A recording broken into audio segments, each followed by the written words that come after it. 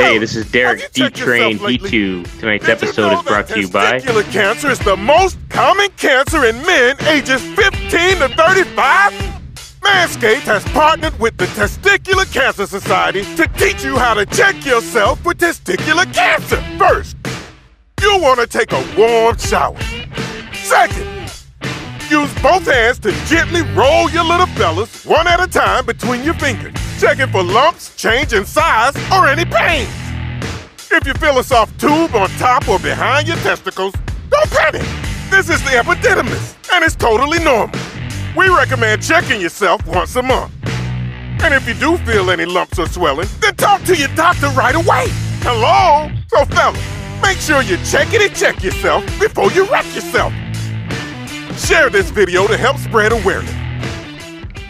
Hello, welcome back to the Blue Line Hockey Club, folks. We got another exciting episode of the Blue Line Hockey Club. We got 103 tonight, fellas, and we got all the usual suspects sitting in the house with us tonight. We got our producer, Patrick Uncle Lardy Sullivan. What's up, Patrick? Aloha. And our IT guy, the local nerd on staff, Robbie Pete Peters. What's up, Pete? Hey, how you mama now? And the all-around sports guru, Derek D-Train He2. What's up, D-Train? What's up, Sweetos? And your host of the Blue Line Hockey Club tonight, Mark the Dr. Morley. Oh, doctor. We got a very special guest sitting with us tonight. We've got Craig Button from TSN. He's the lead scouting analyst for TSN. He's been a GM with Calgary, and he's been with the Stars as well. As a scout there as well. He's been in the hockey world for a long time. Welcome to the show, Craig. How's it going?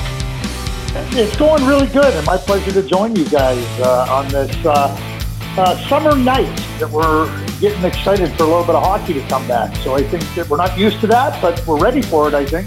Yeah, a little weird waiting for this to happen. The teams are practicing and stuff like that, and looks like an exhibition game's coming up in a couple of weeks, so we're finally going to get some hockey again. Pretty exciting. Yeah, it is, and you know, it's something that's completely unprecedented, and you know, it should create some excitement. I have no doubt it'll create excitement, but you know, it's also going to be interesting to see, you know, with this long layoff, how the teams perform as units, and then how the individual players, you know, to see what they've been doing and how they've trained. And I think we could, with the rest and players being as close to fully healthy as they have been at this point of a season, and I say that playoffs on the line, tell you what, you know, it should make for a great run before the Stanley Cup is handed out. Yeah, I'm interested to see. I've kind of been thinking about it. Like, what teams are the teams with the more veteran players going to come out of the gates, or is it going to be the teams with the young bucks, with the, you know, fresher legs, younger kids bouncing back earlier, getting into shape quicker? And what are your thoughts on that? What do you think? You think the younger guys or the older teams are going to have the advantage of when they kick this off? Yeah, you know what? I'm really not sure. You know, like, you know, I think that as you get longer and deeper into the playoff runs under normal conditions, I think that, you know, young legs can, you know, recover a little bit quicker, as you point out, and, you know, you can, you know, push the tempo a little bit better. And, you know, the older players have to, you know, really manage their time off and the recovery. But, you know, I mean, when the games start, it's going to be 4.5 months. So everybody is going to, I think, is going to, like I said, be fully healthy. And I think there's going to be massive energy. And the energy, you know, players find a way to, we hear the term, dig down deep and find a way. But, you know, the mental rest as well as the physical rest, I think is going to really help all players. And I think that players that have experienced the challenges of the playoffs are going, and the NHL playoffs are going to have an upper hand here. I really do, because they're ready and they know already what it takes. So, you know, I would lean a little bit, and I'm not talking about the 33-year-old players. I'm talking about the players that are 26 and 25 and 27 that have been through it. And I think that they have a real opportunity to be in a place that they really have never been. Playing into the playoffs. Yeah, Craig, you mentioned energy. You know, that kind of pumps up the players on the ice. how do you think the effect of no fans, what's that got to do on their energy level? And do you know any information on that? They're pumping in banter, Voice. or whatever you want to call it, voice into the stadium. Have you heard of that? Yeah, I mean, the NHL's talked about they're going to have some creative things they're going to do, and I think it's a great opportunity to experiment and try some things. And if they work, you can consider doing them going forward. And if they don't work or they become something that really isn't appealing, you can stop them immediately or somewhere down the road. But one of the things that the emotions of the playoffs and the emotions of the fans, really can carry players. So I don't worry about the top level competitive guys. Sidney Crosby could go play in the middle of the Atlantic Ocean on frozen ice, and he is dialed in to do one thing. Connor McDavid, those top players. But I would be concerned about those other players that we see rise up in the playoffs because of the emotions and they draw on the energy of the fans. And without that, it's going to be really about self-motivation. And some players are better at self-motivation than others. And, I think that's going to be an interesting thing to watch is some of the players that, just can't get the level of play up because, they're not capable of doing it without these kind of outside forces, which are the fans. And, Sure. That'll be interesting to watch. And I have no doubt that there's going to be a handful of players, not just a handful. There's going to be a lot of players that are going to struggle in that regard. Yeah. Craig, I think to that point, I think what we're kind of missing talking about is the importance right now. You're gonna see right now how good the coaching is of each team in the NHL because this is completely unprecedented. And you're talking about guys that are younger players, guys that are veterans players, but coaching is going to be completely under the microscope right now. And I think you're going to see the guys that can coach these squads in very unusual circumstances rise to the top. So I think you're going to see, in my opinion anyways, really great coaches are going to shine in this situation. What do you think? Yeah, no, I think that's a great point. And, when you think about it too, like every coach is coming back to the team they left on March 12th. So, it's not an off season where 7 or 8 players have left your team and you're looking at who to integrate and can the younger player handle it. The group that you left is exactly the same group. You've worked with them, since last September. You have a really good feel for, how they perform, how to use them, what the units look like in terms of lines and defense combos. So now, to your point, I think that I'm watching the coaches. I'm really watching the coaches because they've had 4.5 months to come back to the same group. I want to see who's innovative. I want to see who's going to have things like the Philadelphia special that the Eagles pulled off in the Super Bowl. I want to see, who's going to be bold and who's going to try to keep opponents on their heels instead of this, we're going to get into this rhythmic, kind of methodology of playing. And, and the coaches have had that 4.5 months to come up with different things. And, you don't have to implement some team structure or system of team play. It's there. You have to get it up to speed and you have to get it working. But there's a real opportunity here for some creativity and innovation. And to your point, I'm going to be watching those coaches. They're going to reveal themselves for not only what they've been doing in the last 4.5 months, but for how they're going to handle this very unique situation. Agree completely. Yeah, that's what I'm getting at. Yeah. Yeah, they can have players coming in and out. Some might get sick, get somebody out. So it is going to be a challenge for sure. Yeah, it will be. But, those are challenges that they become accustomed to, right? And, one of the interesting things that I find is you read about some of the draft picks that are in the phase 3 training groups that have been named to the roster. Whether all the players in the phase 3 are going to come into phase 4 remains to be seen. But I can tell you this: the coaches don't know those players. They haven't had any chance, for the most part, to see those players under game situations. And I know how reluctant coaches are. At the beginning of a season, when they're uncertain about a young player. You're going into this type of a scenario with a young player and you're uncertain. I would be very cautious if I were a team that's trying to integrate a player that has no NHL experience under his belt. And there's a bunch of them that are playing. There are a bunch of them that are really good prospects.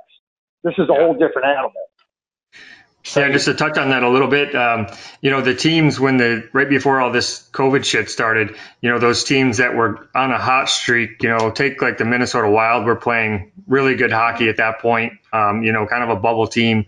How are they going to come back after the break? Rangers. The Rangers, some of these teams that were coming on towards the end of that season, where are they going to be when they come back? Can they get back to where they were? The momentum swing that they had. It's going to be tough, especially Minnesota with a new coach. That really kind of sprung them after Boudreau was let go. So that should be interesting to see how they come back. Well, and it really is going to be interesting. For the Rangers though, and the Rangers were playing well. They made it the decision in the net that Henrik Lundqvist was their third goaltender. I mean, that's where they were at. So, Shesterkin came in, Georgiev had been good. But keep in mind, Chris Kreider got hurt. He's healthy. Zibanejad had been out. He comes back. And I think that the New York Rangers are a team to watch out for in the East. I think they're really good.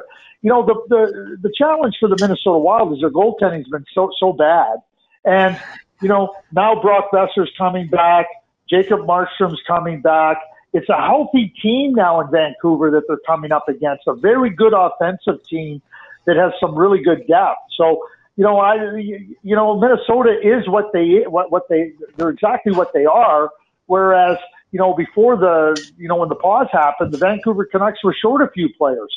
That's not going to be the case when Minnesota plays them. So, when I look at the Chris Kreiders coming back, Brock Besser coming back, Jacob Markstrom coming back, those are big, significant players. Minnesota's not getting any significant players back. Their team was their team, and quite frankly, I don't think they're very good, to be honest.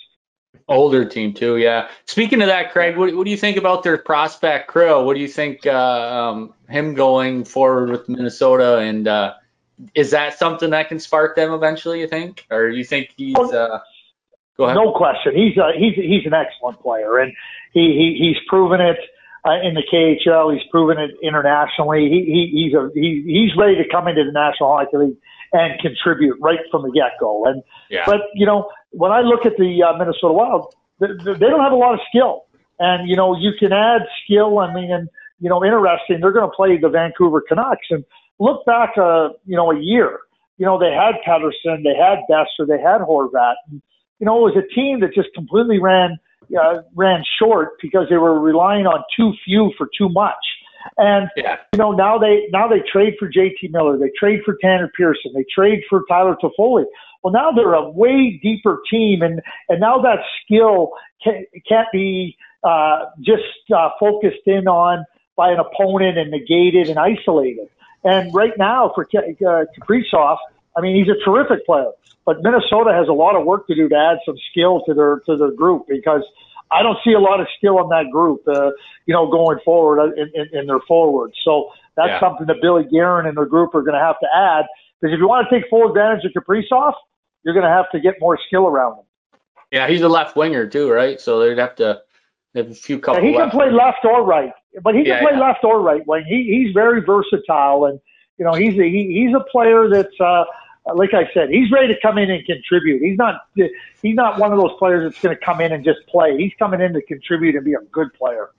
I mean, he's led the scoring in the KHL, hasn't he, in 2 years in a row? Oh, he's so good though. Because he in the offensive zone, he's exceptionally smart. He can make plays. He can finish plays.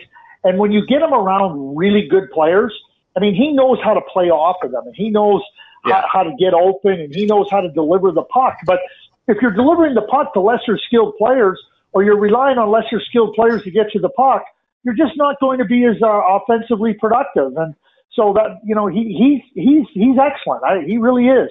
But he's great to add one player.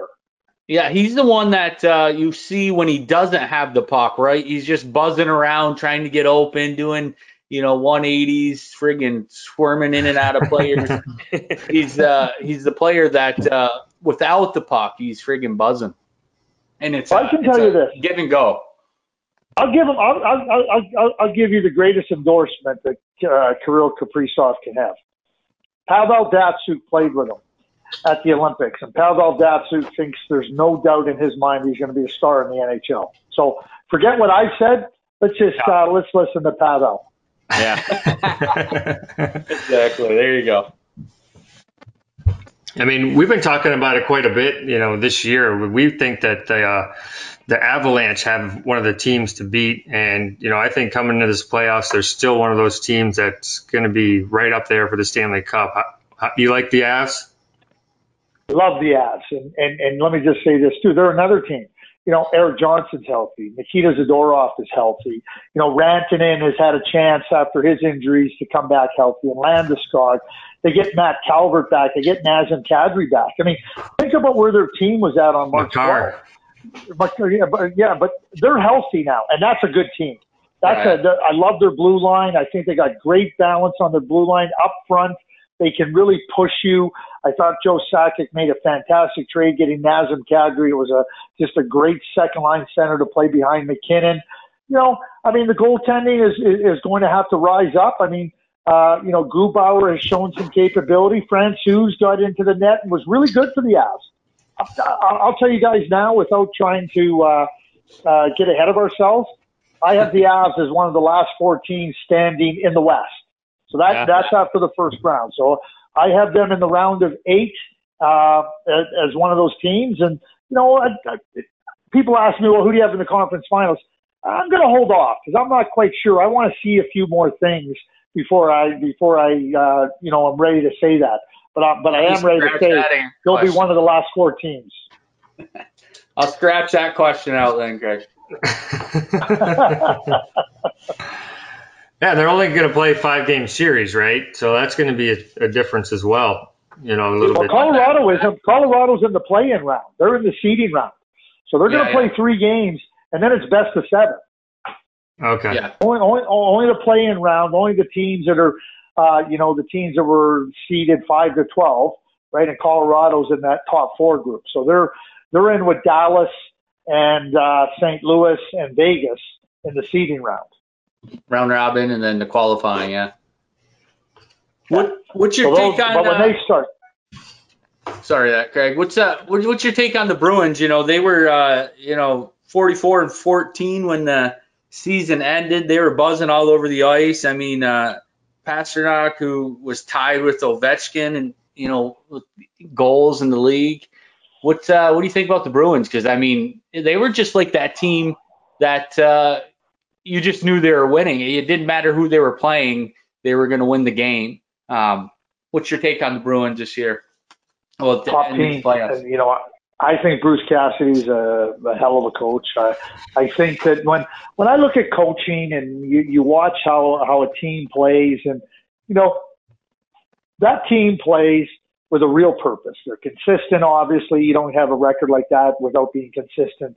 But when I watch a team play, the individuals, to me, Bruce allows all those players to be able to be the best version of themselves, to be the best players they are.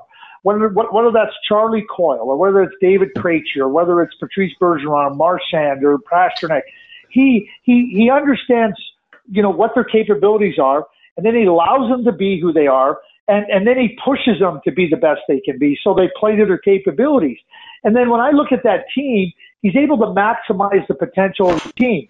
He balances the goaltending, the defense. He moves different defensemen. And look at what happened last year with the injuries. And, one of the players that I think is going to benefit from the 4.5 months rest is Daniel Chara. Sure. So like you have Big Z back there, and now he is patrolling things with a lot more rest than he's ever had going into this stage of the season. And so I see them as one of the front runners. I do for the Stanley Cup, but the East is really, really strong, I think. I think Boston, Tampa Bay, Washington, and Pittsburgh, they're really strong teams. They're really, really strong teams. And, with the quality right through their forward group, right into their defense group, the goaltending. And so those are the 4 teams that I see standing in the East, when it's all said and done. Philadelphia had a fantastic, push. They were one of the teams that was great, but I don't see them right now at that point. Right now, I know they can because they're a good team, but you got to pick. You got to pick 4 teams, and Philadelphia is the one that I have out. Yeah. Craig, you want to switch over to if we switch to the West a bit? You think a team like the Edmonton Oilers, who are young as hell and maybe playing inspired hockey because of the passing of Colby Cave, do you think a team like that has kind of a off the wall chance of making a run in this thing, or what do you see out in the West? But I kind of think a team like that has a team that has a McDavid obviously always has a chance. But what do you think about their chances going in? I think they have good chances to make a deep run. I have them as one of my 4 teams left standing in the West. Mike Smith, if he plays like he can, and like he did, like he played great last year for Calgary. If Calgary didn't have Mike Smith in the net against Colorado in the playoffs, Calgary would have lost every game by 7 goals. I mean, that's how dominant Colorado was. No, you're right. You're right. And now Klefbom's healthy. Ethan Bear has come in and given him great play. Nurse and Larson. Kenny Holland made some trades. He added Andreas Athanasiou at the deadline. And, Mike Green's not going to play. He's opted out. He was another addition. But, it's Draisaitl. Kyler Yamamoto's come in and really been a good player. So, again, they're another example for me. We know McDavid and Draisaitl and Ryan Nugent-Hopkins have been good players, great players in the case of Draisaitl and McDavid. But, again, they're like Vancouver. They were relying on too few for too much. Well, that's not the case anymore. Zach Cassian's fit in nicely, and Kyler Yamamoto's fit in nicely. They trade for Athanasiou. Riley Shan's a good depth forward. They got Garrett Haas and Nygaard who can give them good, solid play. Dave Tippett's a heck of a coach. You talk about coaching, I think Dave Tippett's an excellent coach. And if you look from January 1st, from that demarcation point in the season, the Edmonton Oilers have been one of the best teams in the league. Goals for, goals against, power play, penalty killing. They've been one of the really good teams. So I think that they got a real chance. And keep this in mind: Connor McDavid last summer had to spend every bit of his energy on rehabbing that knee injury that he had in the last game of the 2018-19 season. Yes, sir. Last 4.5 months, he's been able to work on things that he wasn't able to last summer.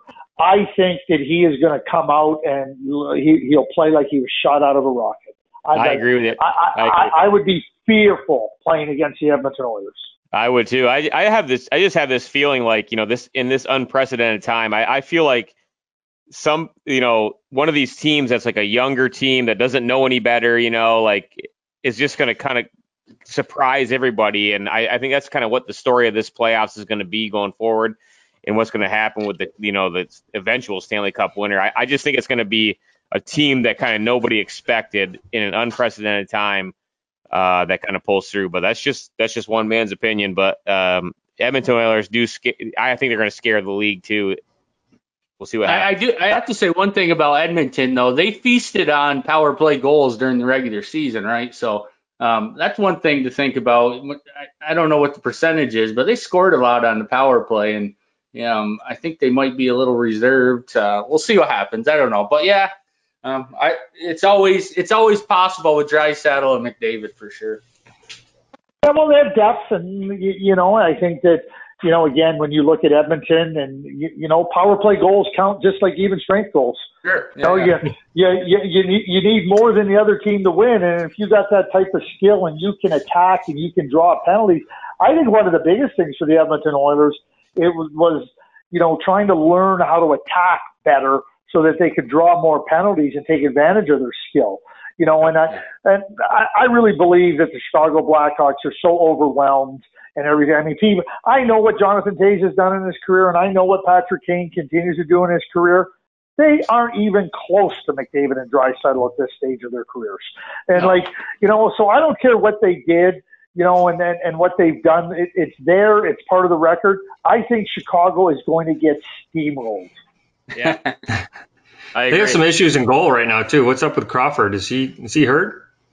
Yeah, I'm not sure what's up with Corey. I mean, Corey's had the issues with the vertigo and, some concussions and everything. But keep this in mind about the Chicago Blackhawks. They are the very worst team in the league at giving up rush chances, inner slot chances, at all the areas that the Edmonton Oilers take advantage of with their skill. The Blackhawks are the worst in the league.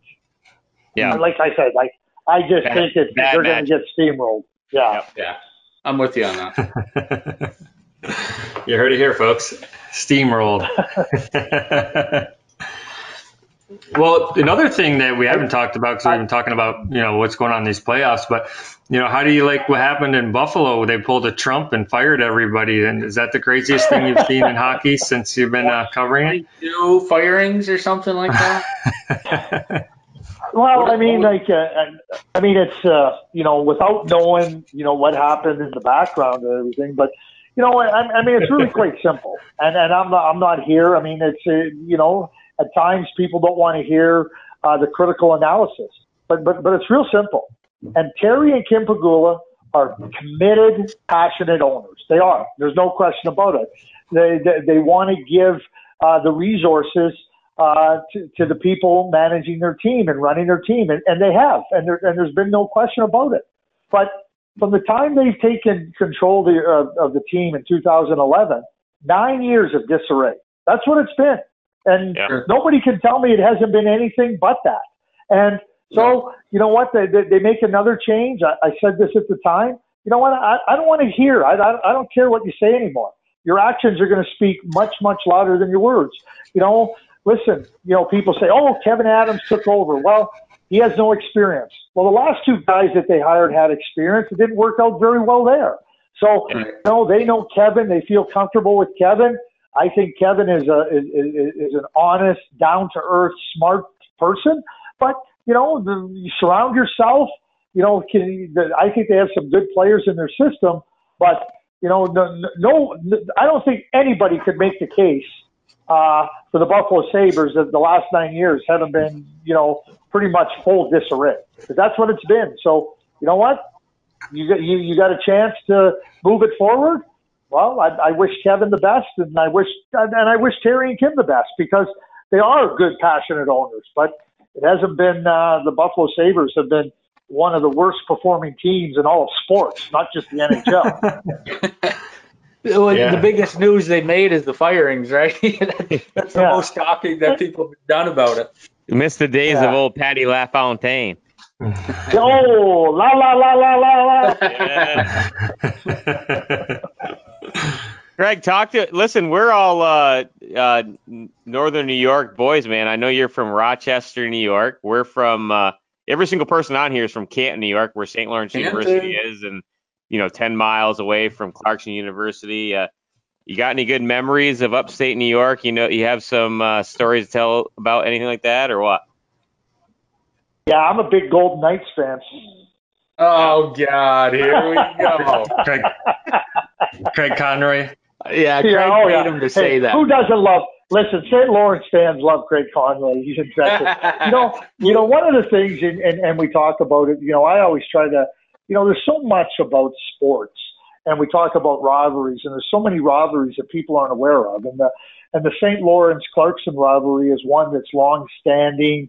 The great college communities and great college support for those hockey teams. And, over the years being in those arenas and, teams that were good and, but it didn't matter, where those teams were at in the standings, you could always count on a great competitive game. So, whether it was in the middle of winter, I mean, it was a tight, those rinks were so tight, the old rinks, right? They were tight. And you almost felt like you were right in the action with the players. And I think that the players, we talked about the emotions that players can draw from the fans. I mean, the college hockey atmosphere is one of the best you can see. And I try to encourage people, we talk about rivalries. The Minnesota State High School Tournament is a great rivalry. Djurgården and AIK in Sweden is a rivalry. Well, St. Lawrence and Clarkson in the ECAC and in college hockey is a long-standing great rivalry. And you look at the players that have come through those programs. It's a great history in those places. I feel really fortunate, guys, to have been able to experience so many of those environments. where you see the passion of the supporters, and really where hockey is thriving. And I don't think there's any question that that's the case. Yeah.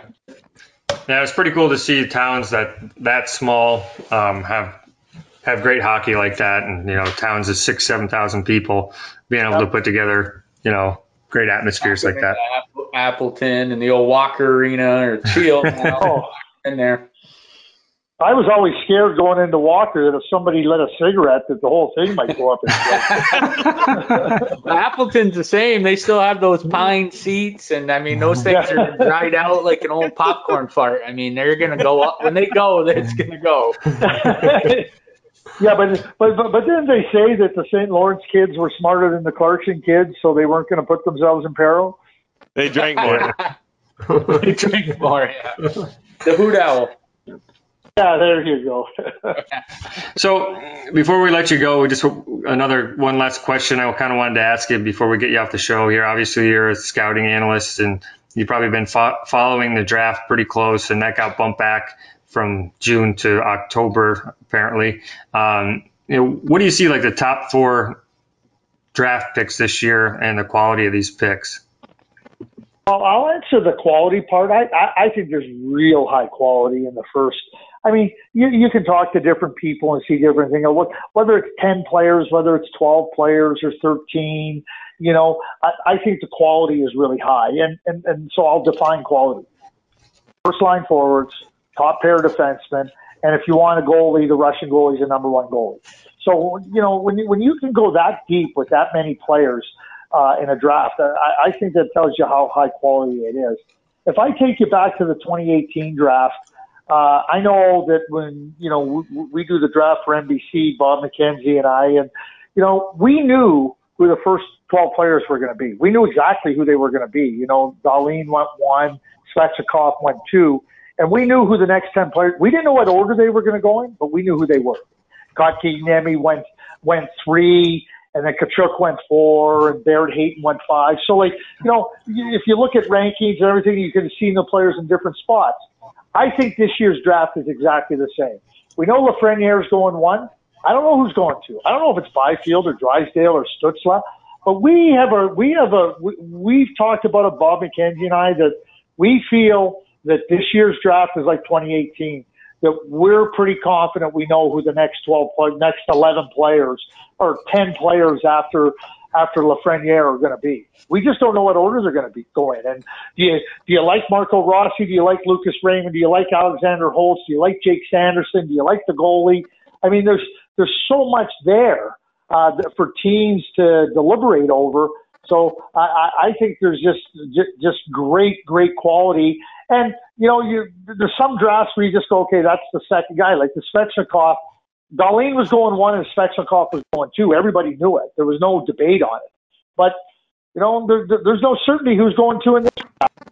I don't think the team picking 2 or the team picking 3 or the team picking 4, regardless of who they pick all the way through 10, I don't see them going wrong.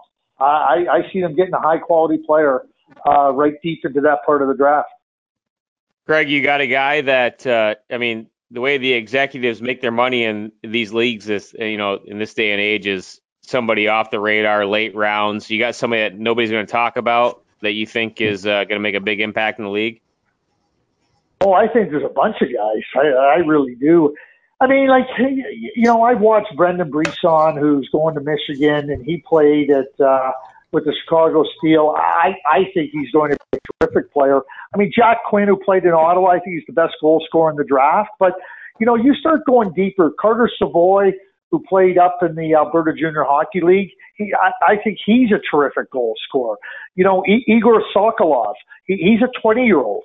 He's a big 6'4" winger with just the softest, magical hands that's really improved his game. And somebody's going to draft him at some point, and I don't think it'll be I think it'll be somewhere in the late second, early in the third. I think that you got a chance to get a really, really good player. Sean Farrell, who played with the National Team Development Program in Plymouth with Hughes and Caulfield and Turcotte, that great group of players. I see him as like a Chris Drury type player. So you start to go through some of the different players, and I think there's a lot of really good raw defensemen. that are going to get selected in the second and third round. They're going to really develop. Now, they might not end up being top pair defensemen, but I see guys that could be number 3 and number 4 defensemen that could really, help a team. You think of a Finnish defenseman like Topi Niemela. He's got some really good elements to his game. He played full time in the SM Liga this year. So, when I see players like that, all they need is patience and some time to develop. I think there's some really good getting deeper into the draft. Yeah, so you've been doing this a long time in following drafts as far as, being a GM and, a scout and all that kind of stuff for years. What do you see as like a big difference nowadays compared to, maybe 10, 15 years ago? Do you think the United States has done a good job with the national development team, college hockey, developing more players for the NHL and leaving early? Is there a big difference than before when there's a lot of Canadians coming out of the O and stuff like that? Yeah, I think that, the late Jimmy Johansson, the idea behind the National Team Development Program was to, try to create a program. And you got to go back in time. And I lived in Ann Arbor for 12 years. So I was there from the beginning of the National Team Development Program. But back in the mid 90s and before that, the United States had very different models of hockey. New England was high school and prep school. Michigan was club hockey. Minnesota was high school. And you tried to bring the players together for national teams, and, development was very different, and they didn't have a system that kind of coalesced around development, to when I say development, the pyramid, trying to, direct everybody up the pyramid. So Jimmy Johansson, when he came up with the idea of the National Team Development Program, it was with that idea to represent the U.S., internationally, but also to try to pull together the threads of USA Hockey in all these different areas. And so we know about the National Team Development Program, but one of the things that I think they did and continue to do an exceptional job with in the USHL or the USA Hockey is that they've also been able to not players that aren't at the NTDP aren't off the radar. They're watched, they're included, they're part of development.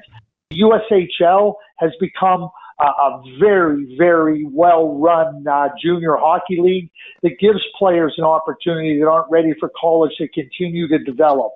So that's really helped USA development. College hockey, it used to be, there was call it whatever, the Power 10 or the Power 12. It was BC and BU and Michigan State and Minnesota and Wisconsin and North Dakota. Those were the schools that were the best schools, and they got all the best players. Well, that's not the case anymore. Schools have really worked hard at identifying players at different stages and committing to them. And so now, the competition for players is really good. Players know they can go to different programs and develop because you have to keep your program on top. So when I look at USA Hockey, all the way from the National Team Development Program through pulling the different models of hockey in the different regions of the U.S. to the growth of hockey in the different regions, what we call non-hockey areas, the USHL, college hockey, the NCAA, it's been fantastic. And it's no surprise. It should come as no surprise that the USA Hockey is turning out more and more top-end players. That isn't stopping. That's continuing, right? And that's great. Nice. Absolutely. Definitely. Well, we've been talking to Craig Button from TSN tonight, and we really appreciate you coming on with us tonight with the Blue Liners and filling us in on all your knowledge of what's going to happen in the playoffs. And now we can go place our bets and see if we can make some money. Well, that's what everybody's trying to do. It's one of those things. I always laugh. Like, if everybody says, "Oh yeah, place your bet here" and everything, if it was as easy as just knowing what to do, I'd tell you what, I'd be in Vegas betting all the time. But I'm not that smart.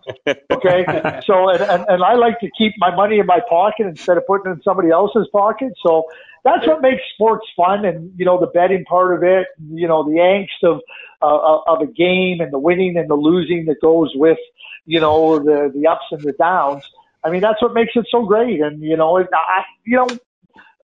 I will say this, we're in unprecedented times. We haven't seen this in over 100 years, and I hope we don't see it again ever.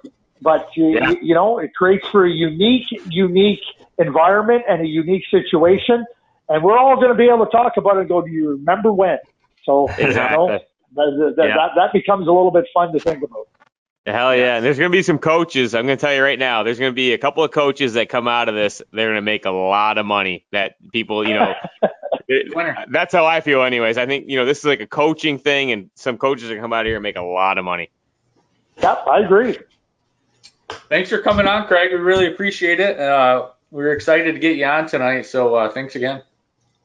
Hey, yeah, thanks for having me. And as Blue Liners, remember, you don't have to play the dump and chase. Join the attack and try to score. There you go. Right. Another great interview for the Blue Liners with Craig Button from TSN. He's done a lot of things. Basically, if you follow his career, we don't talk too much about before he got to the NHL. He's just one of these guys that, kind of emerged. We didn't ask him about his time with the Stars when he won the Stanley Cup in 1999. He was the head scout for them at the time. Then he was GM with Calgary for a few years out there. And Craig Conroy was one of the guys that he brought in that was on the show with us before.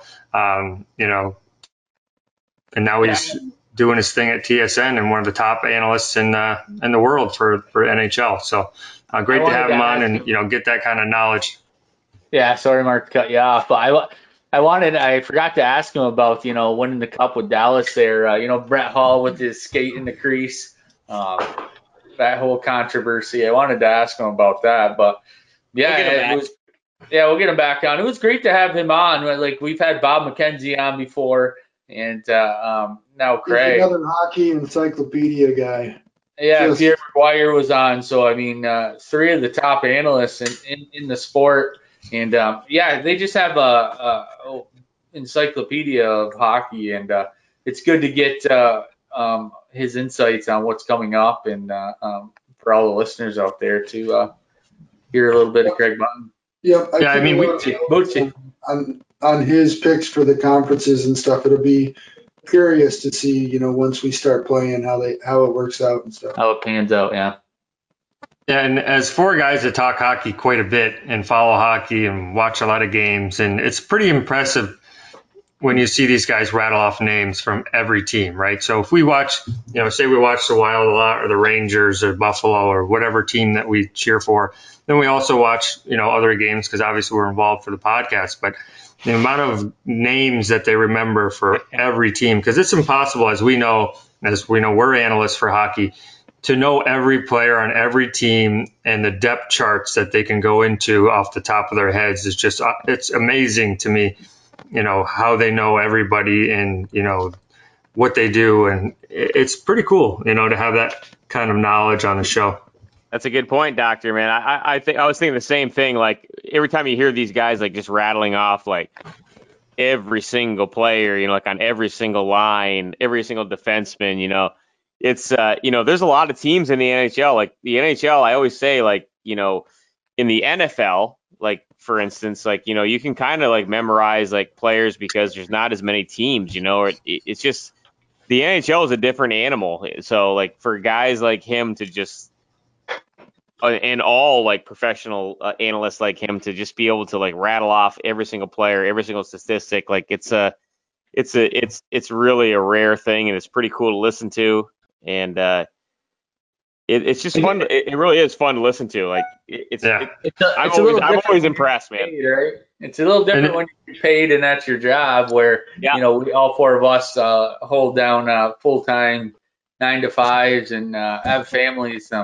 And we do watch our. There's the hockey community or hockey fan base in the United States is pretty small compared to most sports, basketball, baseball, football. We're pretty small. And I would say us four guys definitely we're hockey analysts, and we talk hockey and watch as much as we can. And we have a Rolodex of players that we know and what they do, but nothing that compares to these guys that, they can rattle off all 4 lines and a couple guys. It's a different level. It's a different Bob level of McLean, knowledge. McKenzie, McLean.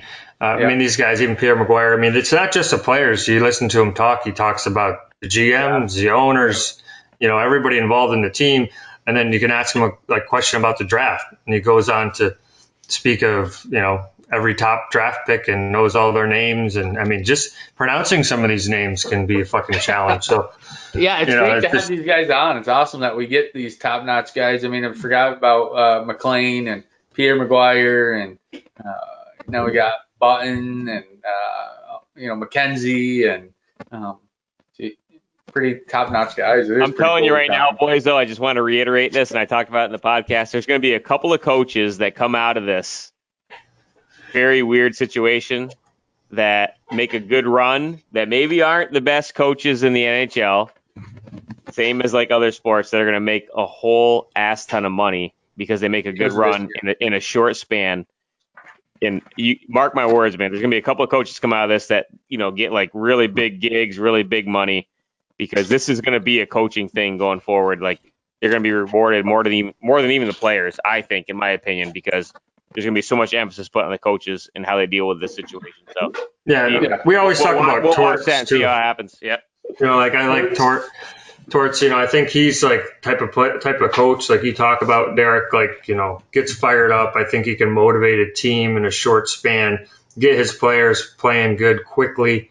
I kind of like the way he coaches his players. I like because he has so much energy to pass on to that bench and in the locker room.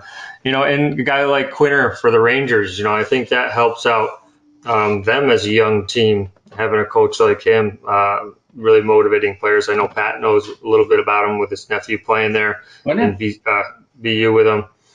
I think he's a young coach, a lot of energy.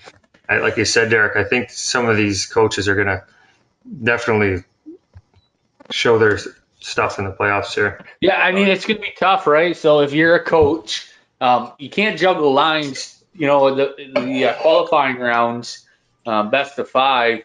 A lot of teams, we say the Minnesota Wild does it all the time, juggle the lines anyways under Bruce Boudreau when he was the head coach. But I don't think you have that time, right? I mean, the regular season's so long that you can juggle the lines around a little bit and see what kind of sparks that week, or what happens here. It's 5 games. These guys have been practicing already, right? So they're already practicing their lines. They got the special teams, the power play, penalty kill. So after the first 2 games, or after the first game, you might be able to make a couple adjustments. But after you make those adjustments, if you do, you got, and those adjustments are in game 2, and now you're down 2 games. Now what do you do? I mean, so you keep them the same and say, I got to keep them together at least one more game and get a W. It's going to be tough. I don't think there'll ever be a moment in history of the NHL where, like, we all know the players, right? We all know the players. We all know the teams. Like, you're never going to see a situation in any sport where the coach, is going to be under, like, this is the showcase for a coach right now, right? So they've had months to prepare.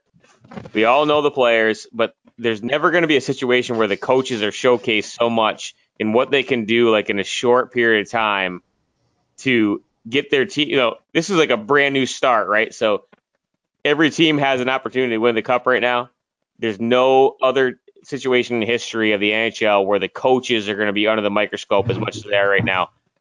Yeah. Bottom line, period. I mean, it's just the coaches are going to be on the microscope more than ever. Players are going to be players, and it's going to be the coaches that are. It's going to be all over. Yeah. And like Craig said, what coach is going to do some innovative things to get them to the next level, right? To get them to the next round. Which coach is going to think outside the box, do things a little bit differently than they have in the past, and help their team to get to the next level. No doubt. Speaking of outside the box, boys. Oh, Manscaped. Like that. I got my Manscaped today in the mail. You gonna open it up? Yeah, I'm gonna check it out. So for the listeners, Robbie Peters here, he's opening up a box that we've received from Manscaped as one of our sponsors on the show. So he's opening up the box that we got right now. He's got the mower in there. Ooh, Little newspaper It's action. never been longer. My beard is pretty long right now. Got this pretty nice case for what, toiletries? Yeah. What they call it? That's pretty cool. Dob kit. Leather. Copy. Yeah. Got a newspaper. Oh, shave your balls. Shave your ball. We save balls. Save. We save balls. True. They, So do they have like directions on how to mow the balls in the newspaper, or is it I think just there's self-explanatory? directions. Yep. Is there a certain way that you're supposed to, against the grain, with the grain? Shriveled balls, saggy Just balls. Just there don't ain't no cut your grain. They're balls. just sagging. Yeah. Maybe we can do like make lines like you're mowing your lawn, so you get like one look one way, one look the other way. Yeah, they have a nice. And fluffy here it mouth. is, boys. The There it is. lawnmower The mower. 3.0. The Look at that mower. thing. You could probably like put your number, in your hair down there, Rob. Ooh. You used to put your number on the side of your head when you were a kid. You could put like number We're gonna 6. do that again. Should we do that again? I think we should. Start putting our numbers in the side of our head. I remember my Aunt Sandy did that for everyone here in Guys, Saratoga. Your balls will thank you. Amen. Hey, so if you haven't checked out their products, go to their website. Obviously, they've come on board with us here at the Blue Line Hockey Club, and we're big fans of the mowers. We just got them here. We've been growing out the bush to see if they can take it. So hopefully we don't clog them up too bad. And, I know. I gotta put them to the test. I saw a 4-point in my muff the other day. And it was a crotch. It was a nice crotch one. Couple dingleberries in there might get it caught up. Yeah, the patent thing on the lawnmower compared to other shavers, if you manscape, most guys manscape our age, is Rob, you can show them if you take that guard off, there's a white plastic cutter that cuts with the metal. And so 2 metals is what saves your balls, right? I mean, pinches or cuts your balls. On the Manscaped Lawnmower 3.0, it's plastic and it doesn't pinch or cut. So. Yeah, I'm hoping that it doesn't nick my sack like the rest of them do. Yeah, I mean that's the biggest thing, right? So like you try to save your balls and you fucking nip your sack, it starts bleeding. It's no good, it hurts like hell, So they figured out how to save us from buying Band-Aids and just buy the mower. Let's not forget the paint. Yeah. Gotta get in deep, boys. Gotta get in deep. That's where you find the crotch one. boys. Your balls will thank you. Yeah. So get So big thanks to Manscaped for sending us out some mowers. The ladies will thank us, that's for sure. Good podcast. Tomorrow we got a good guest coming up, or next week we have Nick Polino, the captain of the Columbus Blue Jackets. I'm really excited to hear what he has to say. I'm a big Torts fan, so hopefully he gives us a little info on Torts and how he pumps up the team and some funny stories if he has any on him. But just talking to Nick would be great. Another Rochester boy. Craig was just from Rochester, so another New York boy. So we're pretty excited to get Nick on next week and have him on. Yeah, another great episode, another great interview coming up. So check out all our stuff, boys. We got a social media campaign out there, Facebook, Instagram, Twitter. Our YouTube channel is phenomenal. Get on there and check out YouTube. We've got a crazy amount of videos on there of our past shows. Check out this show online if you want to watch it, the video as well. Great extension to our podcast, our YouTube channel. So make sure you check it out. Flip through, so If you're missing hockey, there's plenty of hockey to be watching on our YouTube channel. For sure. You need cable, right? You can just go through YouTube, get the internet. All free, baby. Manscaped, baby. Manscape it. All right, boys. Until next time, keep your stick on the ice. See ya. Speedo! Keep your head up.